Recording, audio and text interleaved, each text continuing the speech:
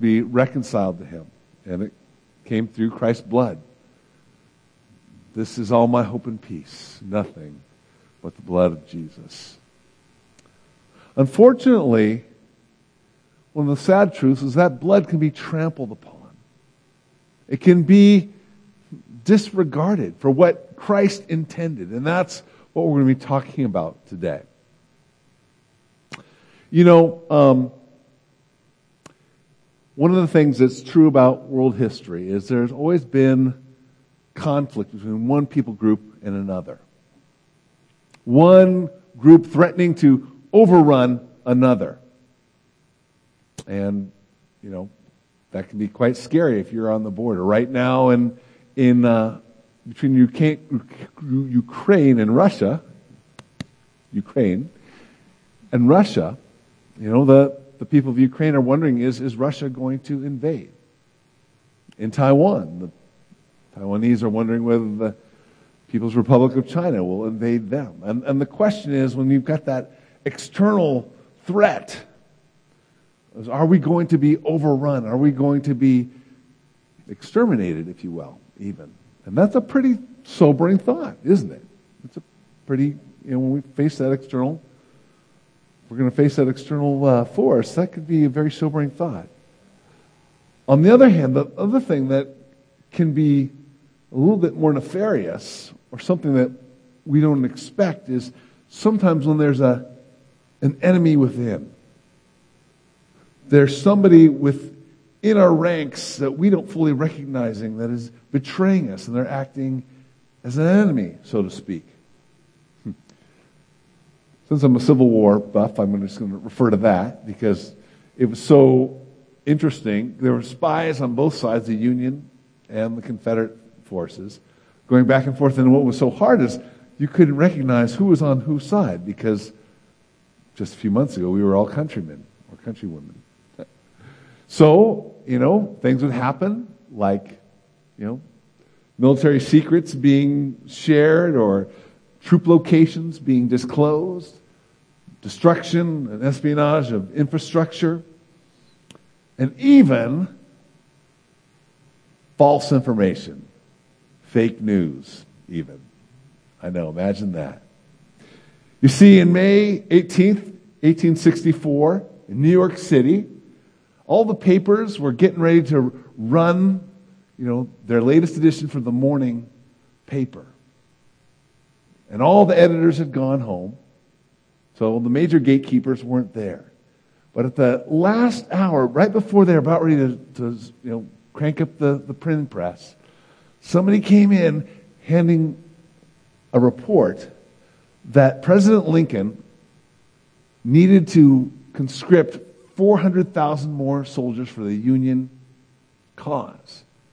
And that if they didn't meet the numbers, well, then they were going to ensure a draft in that May, or that June, I should say. You have to understand, there was a draft effort earlier, and that didn't go so well. So a draft, you know, in the coming up would be as welcome as a new mask mandate in Rochester. Let's just face it, that's how that would have gone over. It would have been a civil war within the Civil War, so to speak. But the thing was, Abraham Lincoln didn't draft this. He didn't write this. It was there to be misinformation to cause more conflict within the Union force. Unfortunately, that was stopped as false news, fake information. But that's what was going on. It was to lead people astray. We're continuing with our series in the 7 letters to Asia Minor, which is now modern-day Turkey.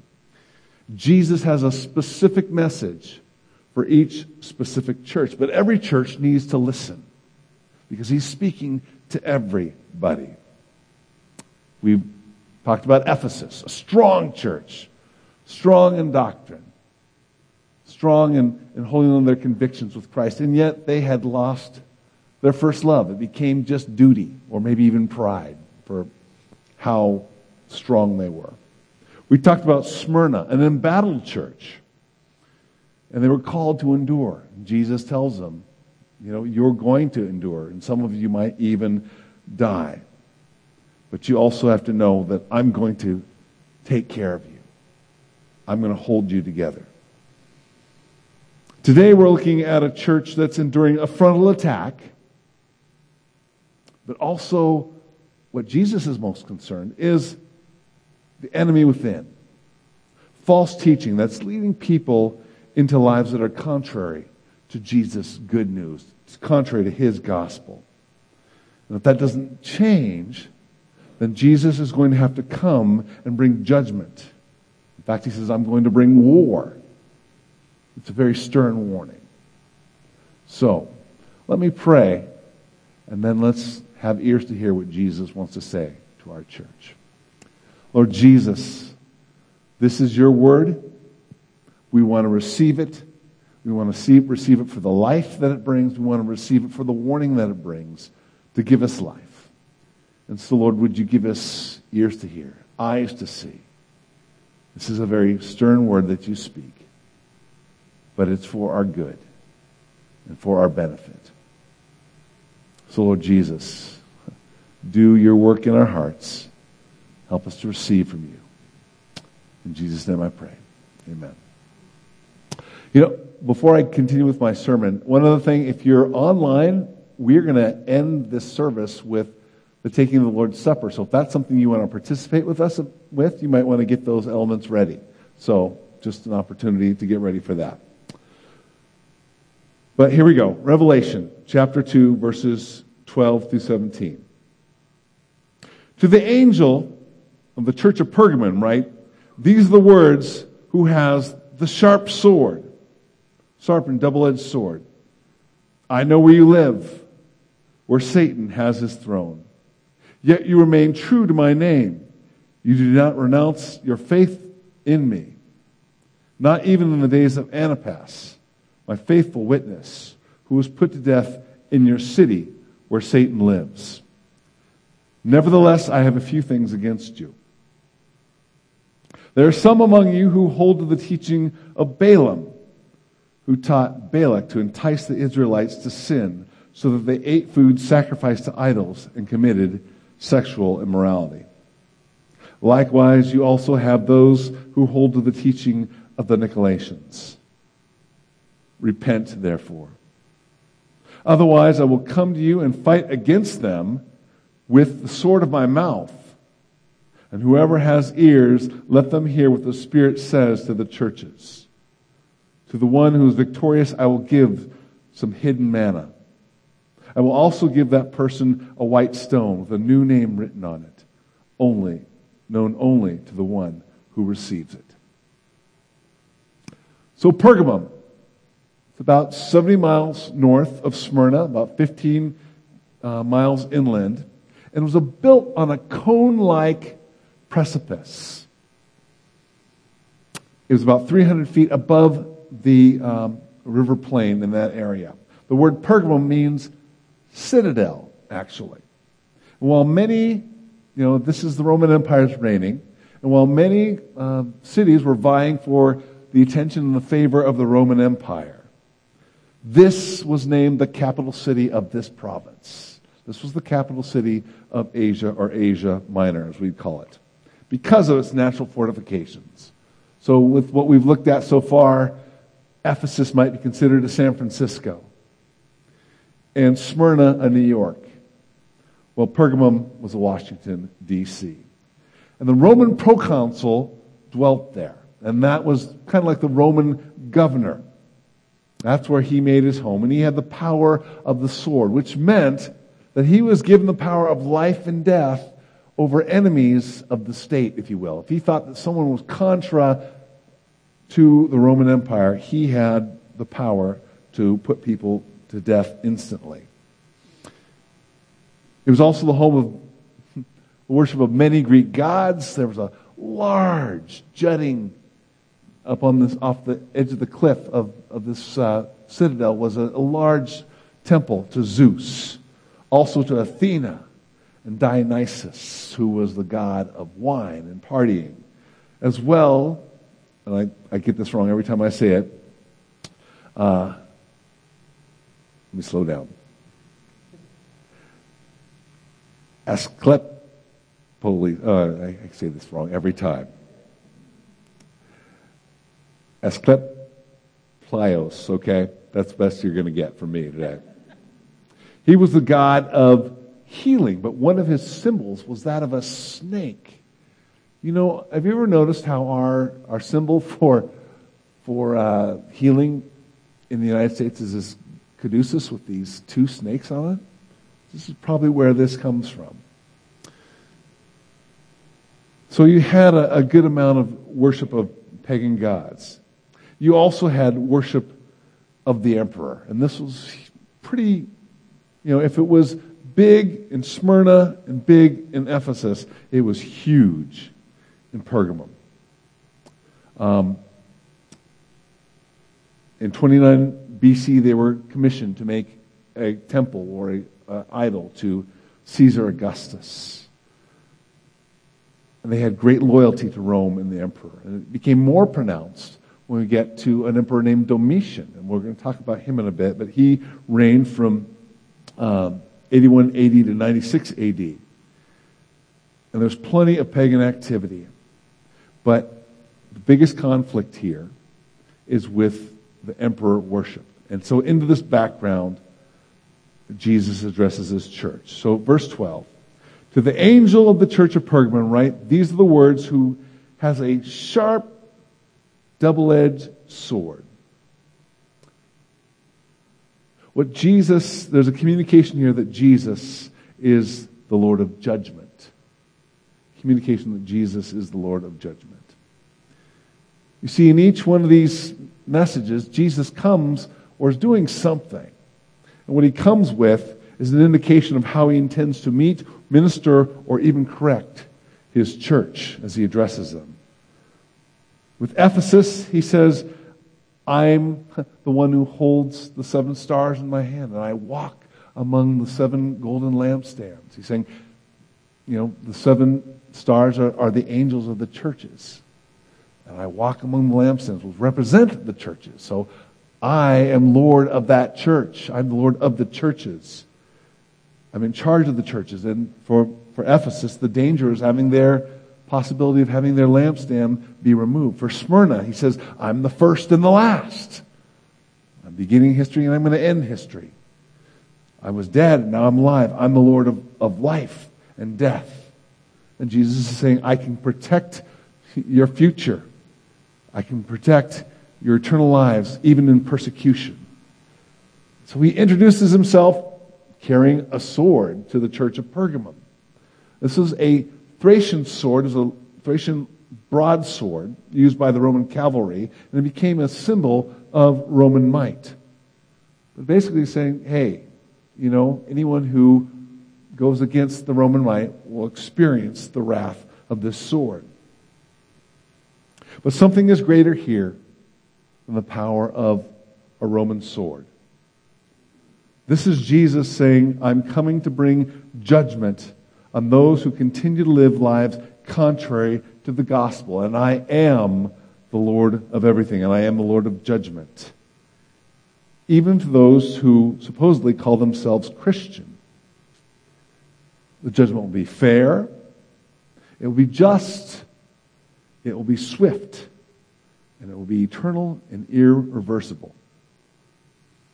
So I don't know about you, but the thought of thinking about Jesus coming with a sword to his church, how does that strike you?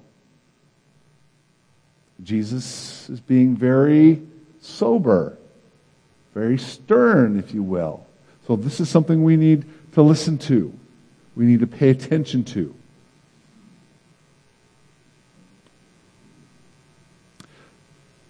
Number 2. We see a commendation from the Lord of judgment. Verse 13. I know where you live, where Satan has his home. Yet you remain true to my name.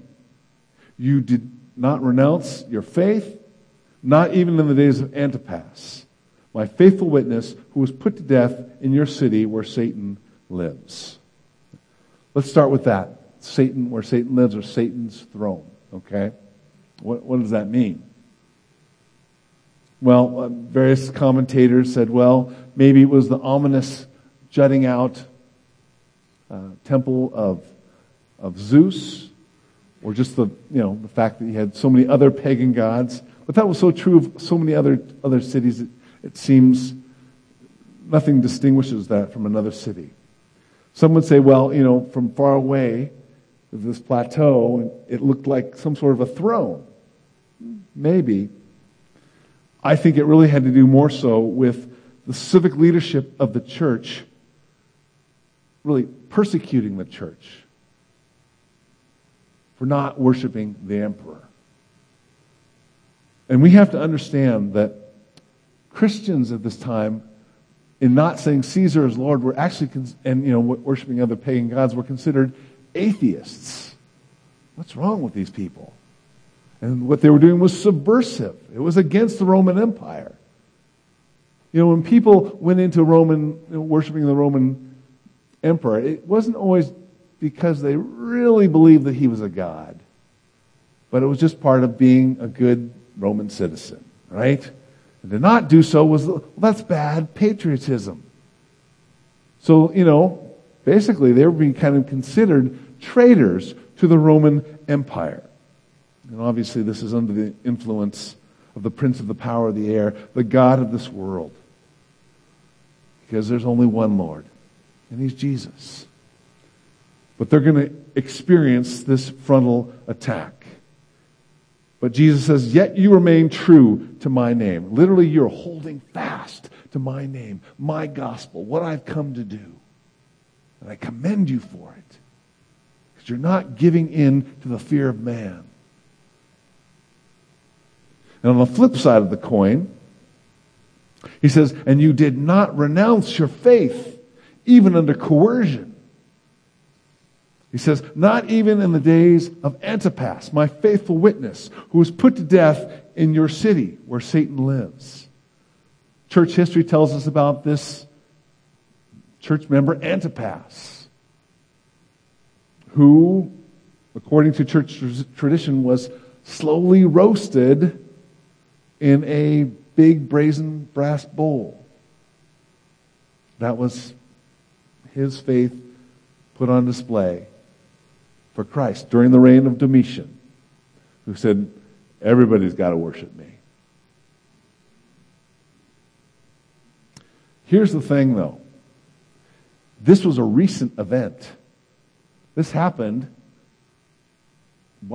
just recently after this letter was written.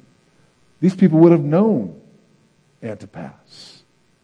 He was somebody that was a contemporary of theirs. And so Jesus is going to say, I know what's going on in your church. I know the persecution you're suffering. I know about Antipas and what he suffered. And yet you did not deny me. You did not buckle under this pressure. That thinking your very lives might be at stake and heading to a painful end, at least of this life. And this is where the word martyr starts taking on a different meaning, right? The meaning of the word martyr in Greek is actually witness. But because of this faithful witness who suffered greatly, it means, in our language, really, someone who's going to suffer for a cause. Because Antipas suffered for Christ's sake. And the people of Pergamum are willing to suffer for Christ's sake. They will not let go of Jesus because they believe that Jesus has a greater judgment to bring. He's greater to fear than the proconsul of Rome. And he's able to save them even if they lose their earthly lives. Again, what Jesus would say, I am the resurrection and the life. He who believes me, even though they die, yet shall they live. And Jesus would say this during his earthly ministry, coming out of Luke chapter 12, verses 4 through 5. I tell you, my friends, he's speaking to us as friends, do not be afraid of those who kill the body, and after that can do no more. but I will show you whom you should fear. Fear him who, after the body's been killed, has authority to throw you into hell. Yes, I tell you, fear him.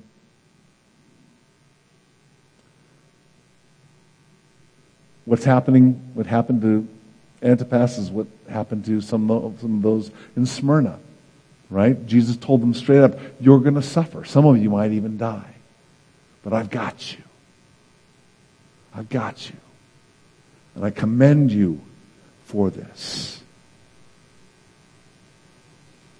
And we don't experience that kind of persecution in the United States, do we? And I'm glad. I'm grateful for the freedoms we enjoy. But if that were the case, which is true for many of our brothers and sisters across the world, is our loyalty to Jesus. So much so that we'd say, yeah, I trust Christ. I trust that he has me. He's got me. Even though men may rail against me, even though they may take my life, they cannot take my life because my life is in Christ. Do we trust him with our lives? Jesus values this. He values this in his people at Pergamum. But on the other side comes here a confrontation from the Lord of judgment, verses 14 and 15. Nevertheless, I have a few things against you. They're small in number, but they're significant in weight. There are some among you who hold to the teaching of Balaam, who taught Balak to entice the Israelites to sin, so that they ate food and sacrificed to idols and committed sexual immorality. Likewise, you also have those who hold to the teaching of the Nicolaitans. If you're not familiar with Balaam, go to Numbers chapters 22 through 25. And it is actually quite a funny story in some ways because it involves a talking donkey. Because Balaam, even though he's a prophet of the Most High, somehow can't recognize what God is doing. And God has to speak to him through a donkey. But basically what has happened is Israel is about ready to head into the promised land. And the king of Moab, Balak, is very concerned. And so he wants to hire Balaam, this prophet of the Most High, to curse them. You know, you're a man of God. I'll bet you if you say the right words and we offer the right sacrifices, we'll be able to curse these people. And Balaam says, okay, Balak, I got to tell you, this isn't going to work because I can't curse those whom God has blessed. But Balak says, no, come on over here. Come on over here. Just look at them and we'll offer these sacrifices and I'll bet God will listen to you. And five times. And every time Balaam seems to offer this word of actually blessing and encouragement. No, you didn't do it right. So it's just nuts. It's like, and so here's a lesson. We cannot manipulate God. We can't manipulate God. That's the foolishness of Balak there. But then as Balaam's about ready to leave, he says, okay, Balak, here's the deal. I can't curse these people. God's blessed them. But here's what I want you to know. If you want them to get them in trouble, if you want them to bring, bad to them, then get them to be unfaithful to their God. Get them to worship a different God. Get them to do things that are contrary to God's commands. And you can read about that in chapter 31, verse 16. But we get to chapter 25 of Numbers, and that's what happens. All of a sudden, the people of Moab, the Midianites, they come out and they invite the Israelites to their religious festival, which is basically a drunken sexual orgy. And unfortunately, some of the Israelites get taken in on this. And they are sucked in, worshiping a foreign god, committing sexual immorality, doing everything contrary to what God has called them to be as his exclusive holy people. And a plague breaks out, and it's not subsided till 2 people die who are in rebellion. And I'll let you read that yourself. But here's the point. They are being deceived, heading toward death rather than towards life.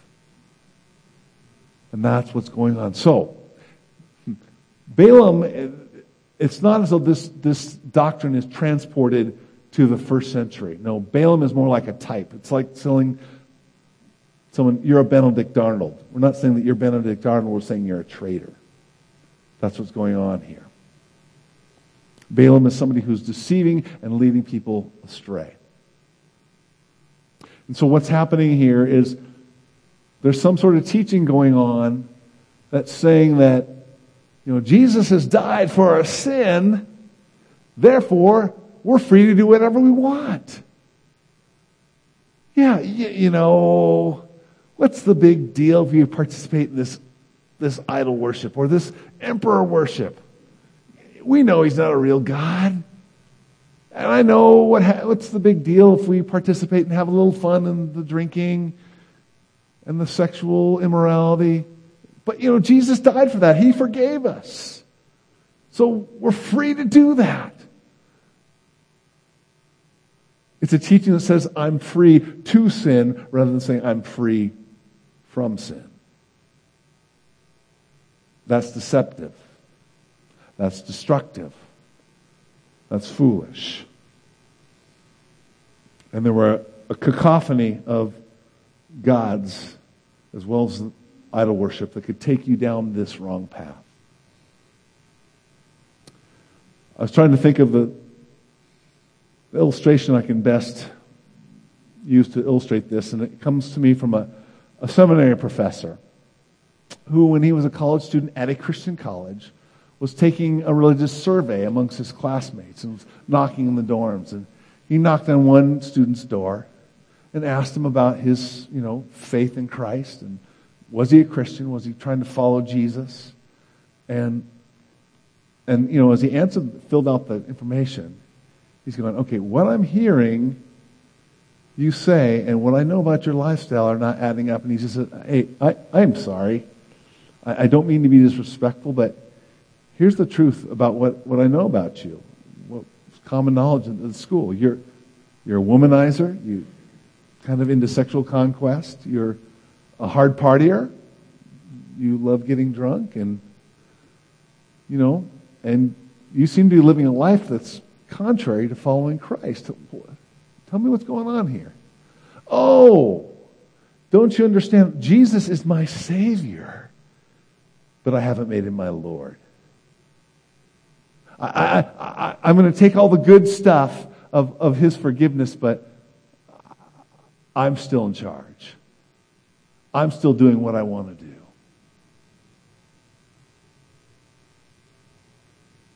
And it's contrary to the gospel. It's contrary to what Jesus wants to do in our life. It's contrary to what he wants to set us free from. And let me just read a couple verses from Romans chapter 6, which is really the key passage to deal with this issue. Although Galatians does a great job of it too. Starting at verse 1 of chapter 6 through 4. What shall we say then? Shall we go on sinning that grace may increase? May it never be. By no means. We died to sin. How can we live in it any longer? Or don't you know that all of us who are baptized into Christ were baptized into his death? We were therefore buried with him through baptism into death, in order that just as Christ was raised from the dead through the glory of the Father, we too may live a new life. Not the old life, a new life. And how insidious this deception is. To make Jesus my sin credit card. To continue to live into a life that he's trying to free us from.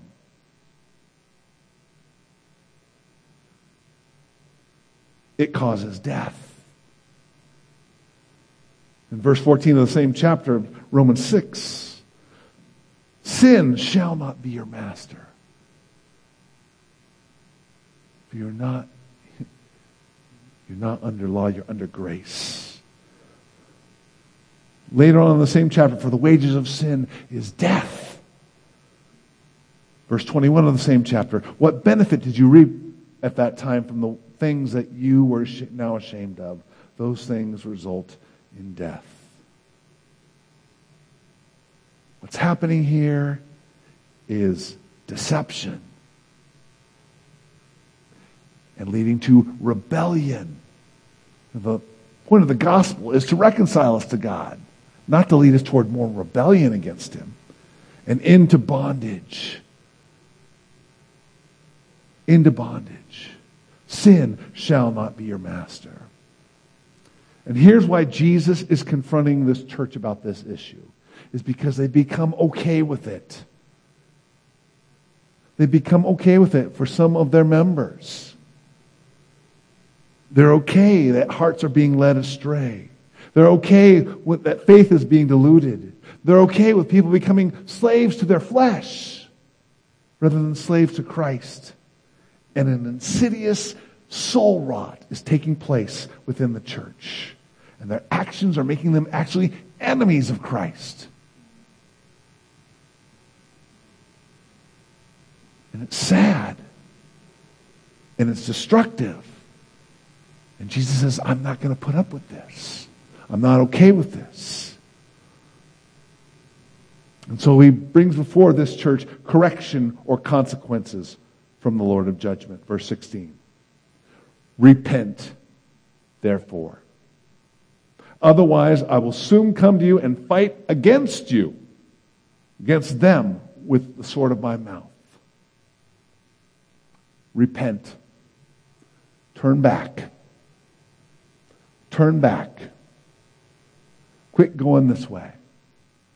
If this has been your lifestyle, you need to stop it. If you've been okay with this lifestyle, in your brothers and sisters, you need to stop it. You need to stop being okay with it. Warn those who are practicing this spiritual duplicity, not out of a heart of judgment, not out of a heart of condemnation, but saying, dude, this is what Jesus is trying to save us from. Don't go there. Don't head that direction. It's adultery against our Savior who bought us with His life. It's a perversion of the gospel as well. To say that this is the gospel is wrong. Yes, there's therefore now no condemnation for those in Christ Jesus. I praise God. And there's no way that you or I are going to be good enough. We're not going to stop sinning in this lifetime. And we need to, when we find ourselves sinning, we need to repent of that. But my point is, to live a life that's just saying, hey, now I'm free to do whatever I want, is in contradiction to the gospel, to what Jesus came to do. And if I'm repeating myself, good, because I want you to hear it. If this is where you are, you need to change. And I'm not telling you that. Jesus is telling you that. I'm not angry or mad, but this is very serious. And I want you to hear it. Because Jesus is speaking to you. He's speaking to me. He says, otherwise I will soon come to you and fight against you with the sword of my mouth. I'm going to come. And I think this is speaking about the imminence of Jesus' return, which will be sudden and swift, and there'll be no do-overs. It'll be like, oh, okay. Like a thief in the night. You know, I'm grateful for those who are studiers of prophecy and want to see, where world, events are going. But I'm going to tell you, He's going to come, and we're still going to be surprised. We're still going to be surprised. But are you ready, is the question. And He says, and I'm going to come with a sword. Sword of my mouth. This is bringing judgment. That's what the sword stands for. Let me just read a little bit what Jesus will say later in this, the picture that's painted later on in this same book, in this same letter. This is in chapter 19, verses 11 through 16. Then I saw, standing open there before me, was a white horse, whose rider is called Faithful and True. With justice he judges and wages war. His eyes are like blazing fire, and on his head are many crowns. He has a name written on him that no one knows but he himself. He is dressed in a robe dipped in blood, and his name is Word of God. The armies of heaven were following him, riding on white horses and dressed in fine linen, white and clean. Coming out of his mouth is a sharp sword, which is to strike down the nations, and he will rule them with an iron scepter. He treads the winepress of the fury of the wrath of God Almighty. And on his robe and on his thigh he has a name written, King of Kings and Lord of Lords. Skipping on to verses 20 and 21 in the same chapter. But the beast was captured, and with it the false prophet who performed signs on its behalf. And with these signs he had deluded those who had received the mark of the beast and worshipped its image. The two of them were thrown alive into the fiery lake of burning sulfur. And the rest were killed with the sword coming out of the mouth of the rider on the horse, that is Jesus. And all the birds gorged themselves on their flesh. Now that is a graphic picture, folks. I don't know about you, but that is a very sober thing to think about. Of those who are in rebellion against Christ. And he's saying, this is the kind of judgment is going to come for those who trample the blood of Christ. Whether you're using Jesus as a sin credit card or whether you're rejecting it completely. And this is why this is sober. And we need to hear. And if there's somebody in our midst that needs correction, I pray that you would hear it with love, not with condemnation. But Jesus is very serious. This is why he writes this letter.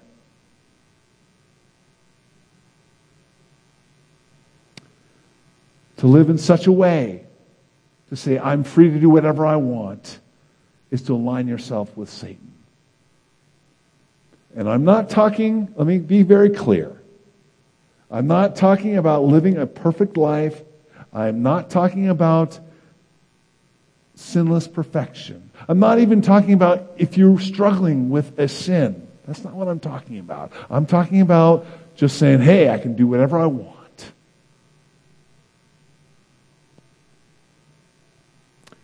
It's continued rebellion against Christ. It's continued rebellion against the living God.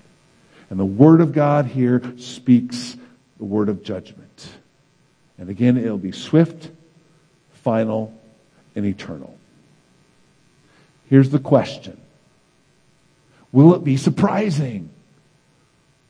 Will it be surprising to somebody? But wait a minute, I said the prayer. I raised my hand. I went down the aisle. What does your life say? What does your life say? Jesus says very plainly. There are going to be some people who says, Lord, Lord. In Matthew chapter 7, verse 23, he's going to say, depart from me, I never knew you. What sad words to hear. This is a sober message, folks. I don't even really like preaching it in some ways. But I do like preaching it. Because if somebody is living this direction, they need to repent. They need to turn around.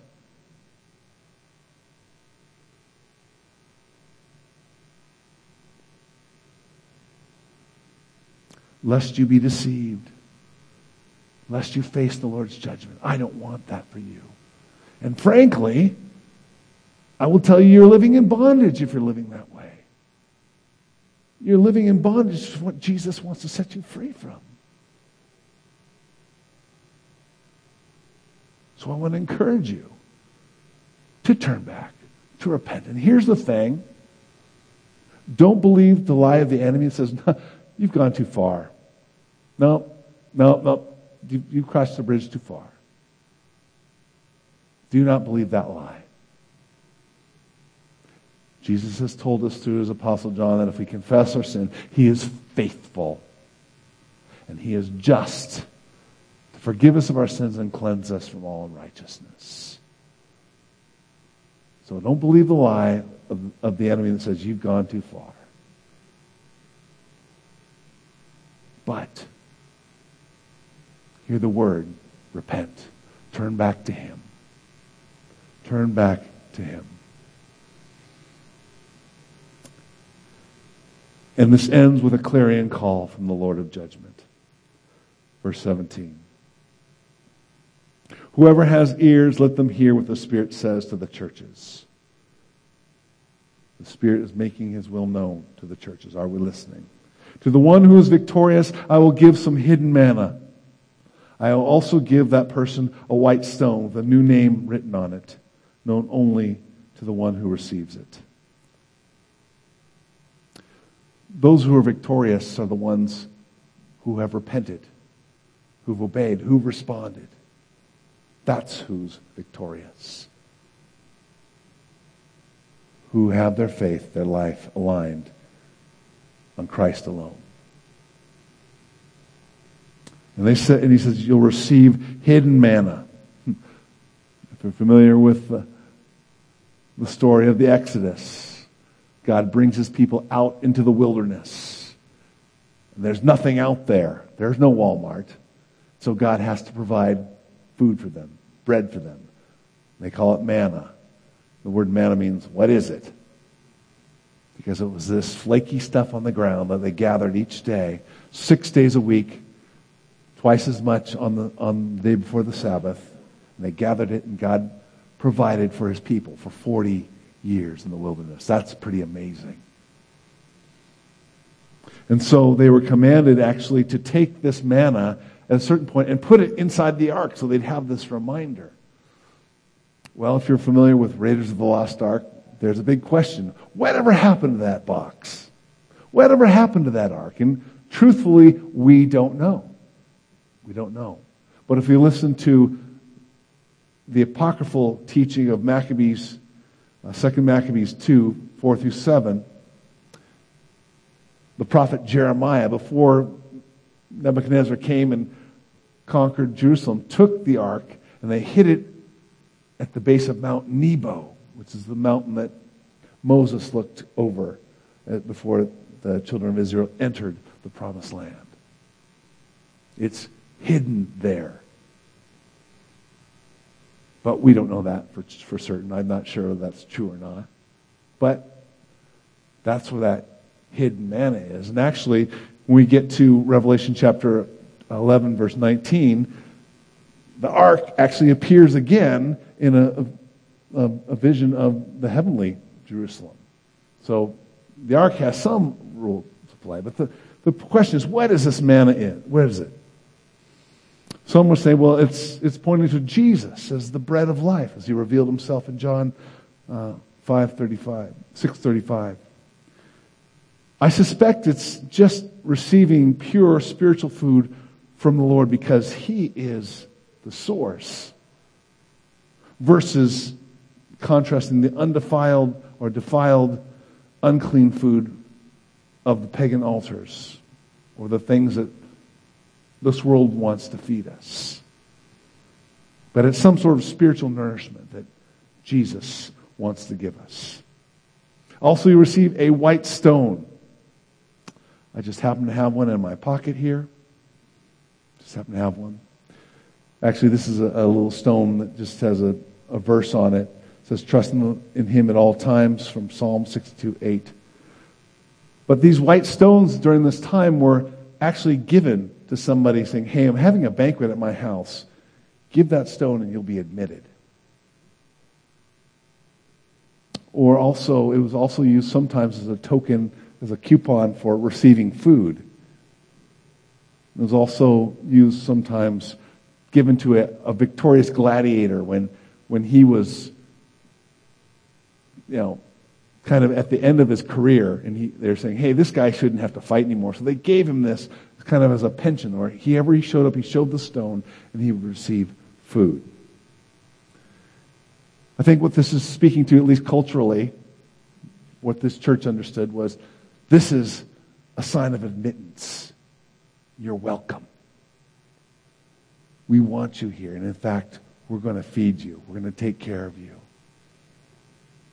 But you're welcome, and you're going to be nourished here.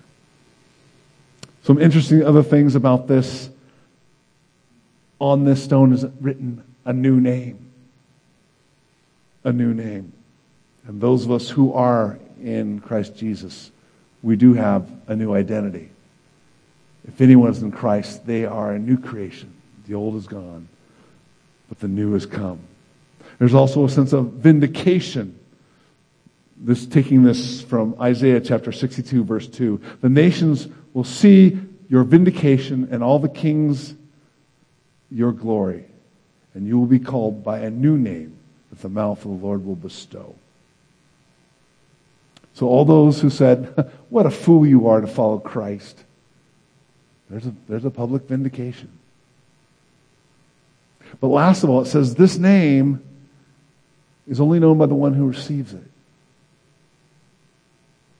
Did you notice that Jesus has a similar thing said about him in the chapter, and what I read in chapter 19? Just a thought. This is my best guess, folks. He's given you a new name because only you has written his unique story in you. His unique purpose for you. And it's for you. We're made in the image of God. And we're so alike, but yet he sees each one of us as individuals. And each one, the story that he's writing in each one of our lives. What a wonderful thing to think. What a wonderful thing to understand. That he is intimately involved with each one of us. And he'll give us a new name that's unique to us, unique to how he worked in our hearts and our lives.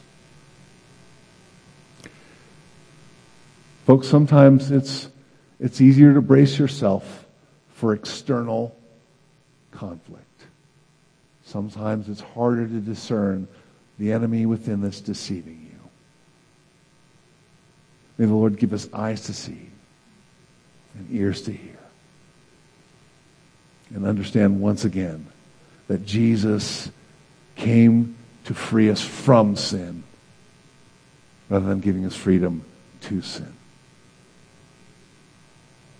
And with that, we're going to head into a time of celebrating the Lord's Supper, remembering what he did, how he expensively spent himself on